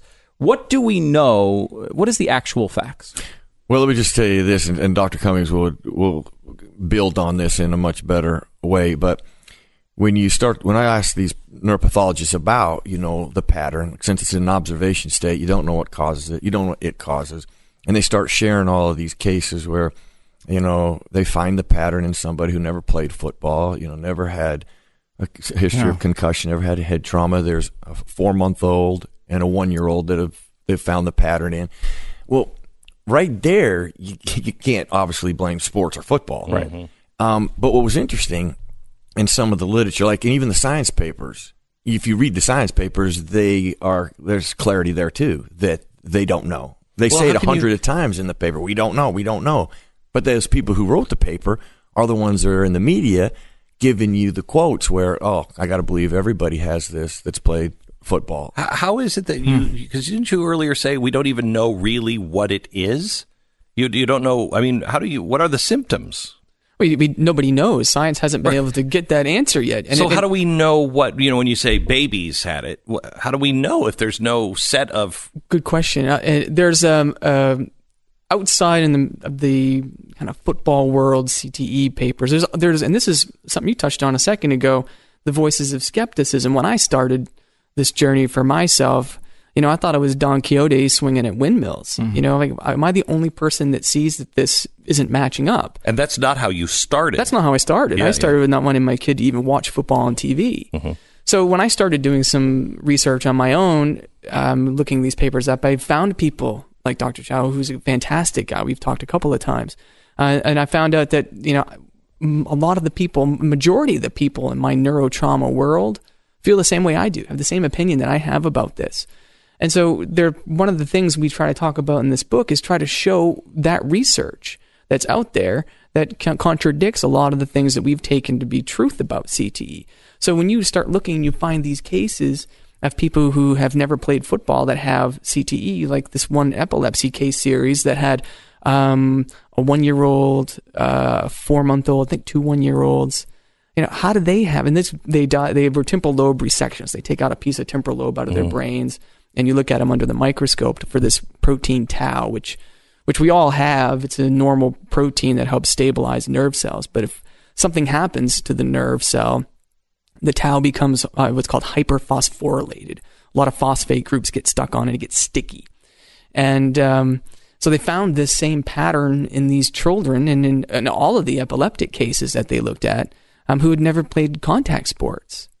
So when you start looking at these cases and you have to say, well, did they even have symptoms of CTE or what we think might be symptoms of CTE? And they didn't.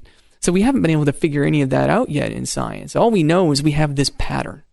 And like I said, we don't know what causes it and we don't know what it causes. Well, there's a lot of money at stake against the NFL. The NFL is spending a lot of money to try to help people along, are they not? Actually, but see, the NHL and the NFL have already settled. So, like, people ask me this, well, what will NFL players say about your book? I'm like, wouldn't you want to know the truth? I mean, at the end of the day, wouldn't you want to know all of the facts, everything, somebody to do the work and explain it to you? And then, listen, I'm not telling you to like football. I'm not telling you how you should change your mind. I'm just asking you to open your mind to all of the information. You use it how you want. Well, the settlement for NHL and NFL is done. Now, people don't know, it's settled with unsettled science. The science is not confirmed one way or the other. They just settled. So this has no bearing on it.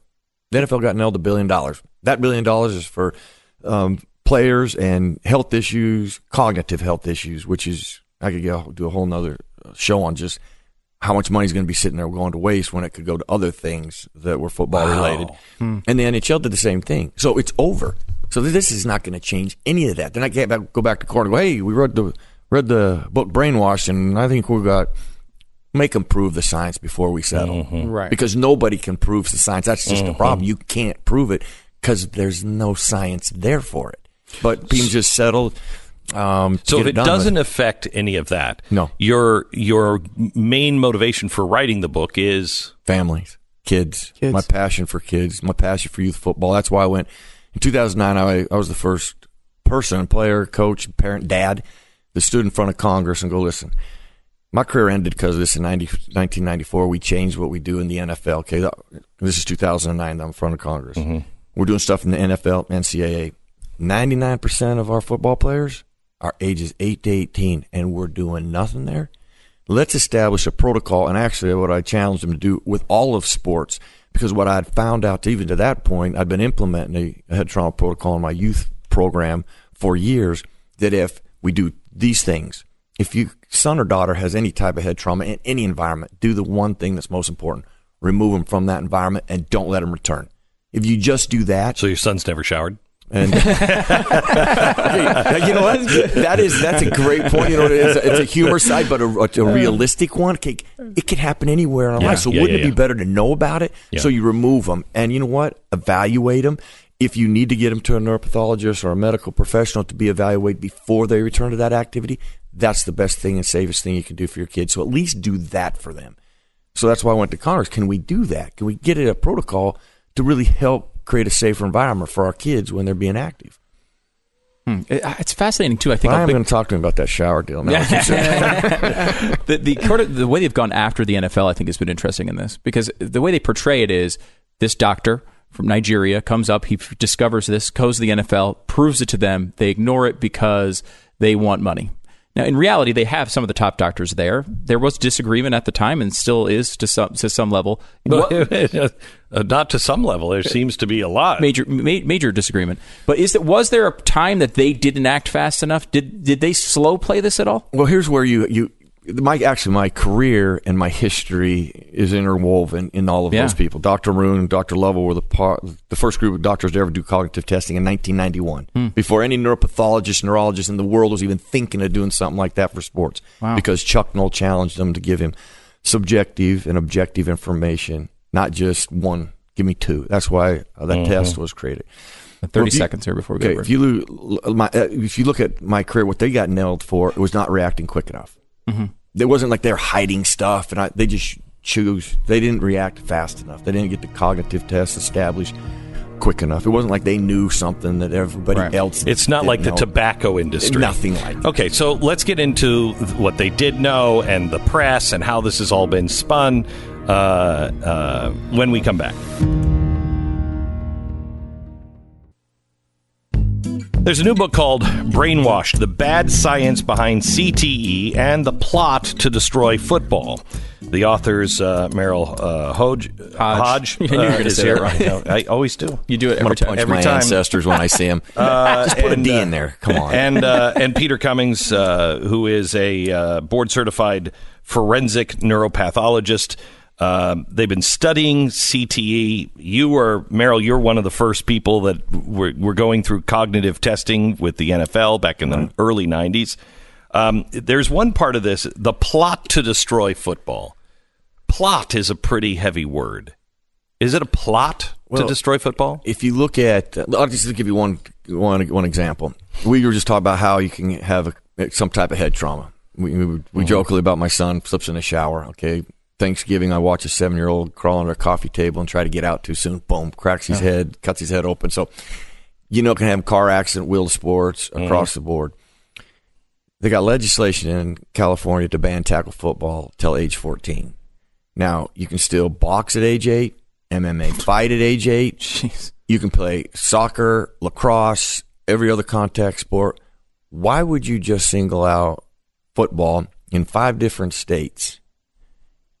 There's no scientific evidence whatsoever that contact sports or contact activities, wheeled sports, jumping on trampolines, having pillow fights, being a kid, living life, being active, has ever caused development issues in our younger age later in life. There's no scientific evidence of that.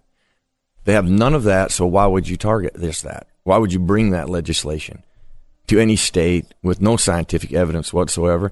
And if you really say, well, we care about kids, why aren't you doing it for all sports? Why aren't you doing it? Yeah, especially boxing. I mean, boxing is MMA, so much. Everything. Yeah, MMA. I mean, it's so clear that you're getting punched in the face. That's the point. Exactly. That's punch somebody in the head. Right? Yeah. So until they're knocked out. Right. Hello. And then in boxing, they do the right thing and they remove them and don't let them box again. I'm like, okay, well, guess what? Well, you don't have, that is the objective there. So when all of that is excluded, you have to ask the people, what are you doing? What's your purpose? What's the motivation there? Because I think part of it, football gets targeted because science, health, food reporting is worse than even we complain about political bias and reporting all the time. But the science and health reporting is worse. I think the media is terrible at doing this, and so I think because it's there's a Will Smith movie out there. There's all of this momentum. As soon as it gets into the zeitgeist, it's over. Yeah, right. And that's why. Is that why football is targeted? Is there some other reason why they think? Well, with us, we've done some interviews with the media, and we have this conversation. Okay, listen, why do you keep bringing, people keep wanting to bring back the NFL? They kind of keep circling back the NFL. I go, I didn't write the book for the NFL. It has nothing to do about the NFL other than my career is intertwined there, and I can tell you the truth about everything. And they would literally say to us, because it's the big ticket. I said, what are you talking about? So ignore all of the true facts that you're sending to the people who read you or read your stuff or listen to you. Forget giving them all the truth and all the information. You're going to circle and keep targeting football because it's the big ticket? I mean, to me, that's just a grotesque abuse of your journalistic lack of skills. It's also a misread, I think, of who people really are. Yes, the NFL is an interesting story, but are you going to let your kids play football? Yes or no is something that all of us have to deal with. Whether that football player or that football player have CTE in their life and they've been screwed by somebody in the NFL, that's not affecting me. Right. But I know in my family, are Are we going to let our son play football? Your family going to play football? That's something we all deal with. Right. Well, and you both dealt with it too. Right. And I'm going to tell you this. People ask me that, they ask me, were you surprised at what you found when I went on the journey? Because listen, I went on there with a headline, but I have great connections, relationship. It didn't make sense to me. The numbers don't add up. I've played in the NFL. I go to NFL alumni events all the time. There's hundreds of former NFL players in their 60s, 70s, 80s. We just had 3 pass away here in the last month, late 80s, early 90s. That's played back in the 50s and 60s when you couldn't even drink water. You're considered soft, okay? Right. Plastic helmets. And so the quest to find out really the truth of it, I was actually more shocked than I thought that how uncertain they were with everything and all these cases that existed outside of sports. But it did make me think, because they asked the follow-up question, if I'd have found out the opposite. Had I found out the opposite, I'd have pulled my son out of football immediately. I'd have ripped him out of football that second if I really thought this had anything to do with it. Because you're putting even more than your money where your mouth is. This is your kids. Yeah. Right. And you're doing the same thing. That's why you got you as a doctor into this. Right. And the same thing, if I had felt for 1 second that there was enough information there to keep my kid from playing football, I'd be screaming this from the top of a mountain. But I found the opposite. And Merril touched on an interesting point of his NFL alumni friends. There have been a number of studies from some big universities like Mayo and Vanderbilt that have followed football players for 50 years after high school careers, and hundreds of them, and found that they don't have any increased risk of dementia, Parkinson's disease, ALS, or any of these things we think you're going to get from playing football. They compared them to athletes that didn't play football, and they also compared them to band members and members of Glee Club. And I think the highest rate of dementia was actually in the clarinet players. That makes sense, though. It does. That does make sense. You're taking up the clarinet. You're like, there's something wrong with it. There's my next book, Band Clarinet. Well, it's interesting, though, because some of these studies, when you're talking about life expectancy, show that baseball players have shorter lives than football players, which, again, people would not think that. But the science is the science. And, you want to look at it with an honest eye and get out of the media sort of firestorms about these things. And it doesn't seem that a lot of people are able to do that, especially when you're making a decision about your kids. Right. That's emotional. Yeah. People get emotional. So it's got to be tough for you, Merril, because your son can't play. You just said you're one of the best athletes I've ever seen. Yeah. He gets a concussion from slipping in the shower. He now can't play. He was quarterback. Right? Yep. So it's got to be a double whammy to you, because you're like, oh my God, this isn't even true. Well, he came back, though. He came back. Yeah, he comes back and plays, but based on when he got the concussion, he couldn't play because it was 4 days before the game. So that's why he couldn't play. Oh, okay. So that's just the proper protocol in place. Yeah. That's why I talk about, we've been playing football for nearly 100 years. And if I said to a family, when would be the best time for your kids to be active and involved in sports? If you didn't say today, based on protocols, treatments, therapies, equipment, instruction, and rules, if you did, you are extremely uninformed. If you picked the 90 up to this last 10, you're uninformed. Because they have made major improvements, right? Not just in protocols, but the equipment as well. It's not. Listen, when I retired, I was in intensive care, and I remember somebody telling me, a NASCAR helmet's better than that football helmet you had on. And I said, well, A, why? And B, why aren't we wearing NASCAR helmets? Mm-hmm. They're like, a NASCAR helmet's meant to absorb impact. It's got to withstand one car accident. Mm-hmm. So you got to get rid of that helmet, or it's probably going to be... Football helmets are meant to withstand impact. Our helmets today are absorb and deflect impact. So there's no concussion-proof helmet. That's not what I'm saying. But the technology in the protection and how we go about playing, and if you do have head trauma, we do something about it now. And there's treatments and therapies that they do for you to help heal your brain so that you return back in a safer environment and a better, healthy environment. That's exciting stuff. But we don't hear that because of a headline that is still under the attention that the science can't back. I remember a headline, and I don't even know if this is true. I remember a headline that said rugby players don't have this problem. And they were saying that it's because of the technology of the NFL that it makes you more willing to really go for it because you know you're protected. And so it gives you a false sense of security. Is there anything to rugby players? Well, they've found it in rugby players, and they found it the CTE pattern in rugby players, soccer players, or European football players. The interesting thing about rugby, though, was that was an inspiration for a lot of rule changes. And that's something else that a lot of parents don't know about. And I was completely ignorant of rule changes in football when I started out with this. I didn't just read the science papers. I went to USA Football. I went to Pop Warner. I wanted to know what they were doing, even if there was a slightest risk. Mm-hmm. How are we improving the game to account for this? When we don't know, let's do something proactive. So when he started, the rugby-style tackling became a really big popular thing. Because when I grew up in Maine, we were in a kind of low-income town, and we didn't have a youth football team until I was like in 7th or 8th grade. But we played morning, noon, and night out in the playground, and without equipment tackling. And nobody got hurt. We're not knowing at the time, but we were using rugby-style tackling of wrapping somebody up, pulling them down. So you kind of learned that technique on your own, but that was a big inspiration for some of the techniques that are being used and taught now in football, where we did have a situation where, because we had this great equipment, that the helmet became a weapon, and people were launching into players and trying to get that out of the game when we learned more about safety. So rugby has been a bit of an inspiration for football. So the name of the book is Brainwashed. If you are thinking about whether or not your kids should play in football and maybe even shower, or if even perhaps even more likely, if your wife is saying, "I don't want him to play football," and you want to back it up with the facts that it's not so bad. Brainwashed is the name of the book. Bad Science Behind CTE and the Plot to Destroy Football. Thank you, guys. Thank you for your work. This was awesome. Yeah, Appreciate it. And thanks for setting it straight for the right reasons. Yeah, that's about the kids. Thank you. All right. Thanks, buddy. I had a mom come up to me and say, who a long time ago before I started this, and say, my son wants to play football. What am I going to do? I explained to me why you let your son play, and so we had the conversation, and she comes back the next year, and he's playing football. It's great. We're a football family. We love it. And the best thing is he's showering every day now. There you go. That's the big motivation for sports for parents. It's just to get the kids to shower for once. Exactly. All right. Thanks, guys. We appreciate it.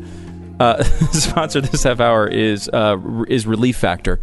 Relief Factor is something, and we've been talking a lot about sports injuries. I know Glenn has a lot of old sports injuries because he's such an athlete. Oh my gosh, my days in the NFL before we even had helmets. Right, but it's funny because now with small kids, I'm playing. I swear more sports now than I did when I was a kid, because you're out there all the time throwing the ball around with them. Hurts, doesn't it? And it winds up. It's not as easy as it was when I was a kid. It hurts. Yeah. A lot of inflammation comes from that, and a lot of people who go through their whole lives working their butts off to get to a point where they can play outside with their kids and enjoy life a little bit, and their grandkids deal with these big pain issues. So here's the thing. Relief Factor, it's 100% natural, and it's 4 main ingredients, and what it does is it reduces inflammation, and that's the source of most of our pain. And there's not a cure for it, but there is absolute relief, and it's called Relief Factor. You take it 3 times a day, 100% natural, and it really works. I've been taking it for about a year now. Couldn't live like the way I was living before. Now my pain is so greatly reduced, I can handle it. It's Relief Factor. They've got an easy way for you to try it out. It's a 3-week trial pack, $19.95. Give it a shot. 70% of the people who order the 3-week quick start go on to order more. It says a lot. If you want your life back, give them a try. It's a natural way to ease your pain. ReliefFactor.com is the place to go. ReliefFactor.com. Glenn Beck. So I want to give a plug to something that 99% of America, if not more, cannot appreciate. But I'm giving a plug because I want you to find a place like this. For the last couple of years, we brought our Christmas tree up in a place by the ranch. It's in Petersboro, Utah, and it's called Adams Acres. And we drive at least an hour to get there, and we can go get a tree anyplace else. But we found this place a couple of years ago, and it's run by a family, and the kids are out, the parents are there, the grandparents were there, and they're all working the farm. And it was just this idea. We wanted to do something as a family that would last, and so we decided to do a tree farm. They didn't know what they were doing, and they were like, oh, this is a lot bigger job than we thought it was. They opened it up a couple of years ago, and it's like walking into It's a Wonderful Life. Really? Yeah, it's just this normal, really cool family that are, and the kids are so nice. I bought a 10-foot blue spruce, $60. Oh my God. $60. That is not the price around the country. Oh my gosh. Yeah, no, it's not. But anyway, don't go to the Home Depot or whatever. Go find a tree lot. Go find a tree farm. We go out and we cut the tree down. When I say we, Rafe cuts the tree. And it's just so much better. Now, warning. The trees look smaller out on a tree farm than they do in your house. So you're Clark W. Griswold, basically. Yes, a little bit. Yeah. Yeah.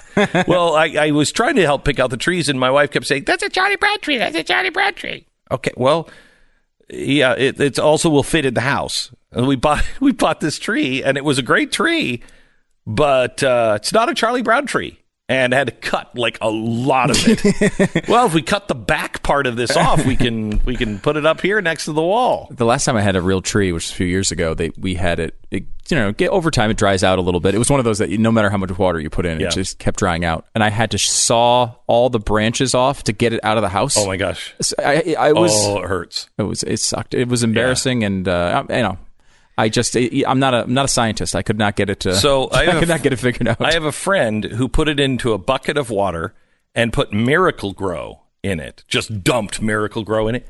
It grew roots. Really? Yeah, grew roots. They planted it. That's fantastic. We should plant this thing. We're putting Miracle Grow. I can't imagine that works, but it did for them. I'm putting a bunch of Miracle Grow in that thing. We'll plant it, but we have to make a pact with the family that we don't cut it down again. Can you imagine? It's like the tree would be like, and then every Christmas I just heal, and every Christmas they come and cut me up again. It's like you're fishing and you just keep pulling the same fish out of the water. It's like, okay, come on. It's Pick on somebody else. It's your fault. It's a little lure. Stop going after it, you moron. It's not a real worm. Stop trying to eat it. It's a long lesson we have to learn as fish. All right. Today on the 5 o'clock TV show, you don't want to miss it at the Blaze. It is the truth about the border. We take the truth and expose the media and those who are not telling you the truth. Bit by bit, very surgical. Today, 5 o'clock, a show you do not want to miss. The Blaze Glenn TV. Beck, Mercury.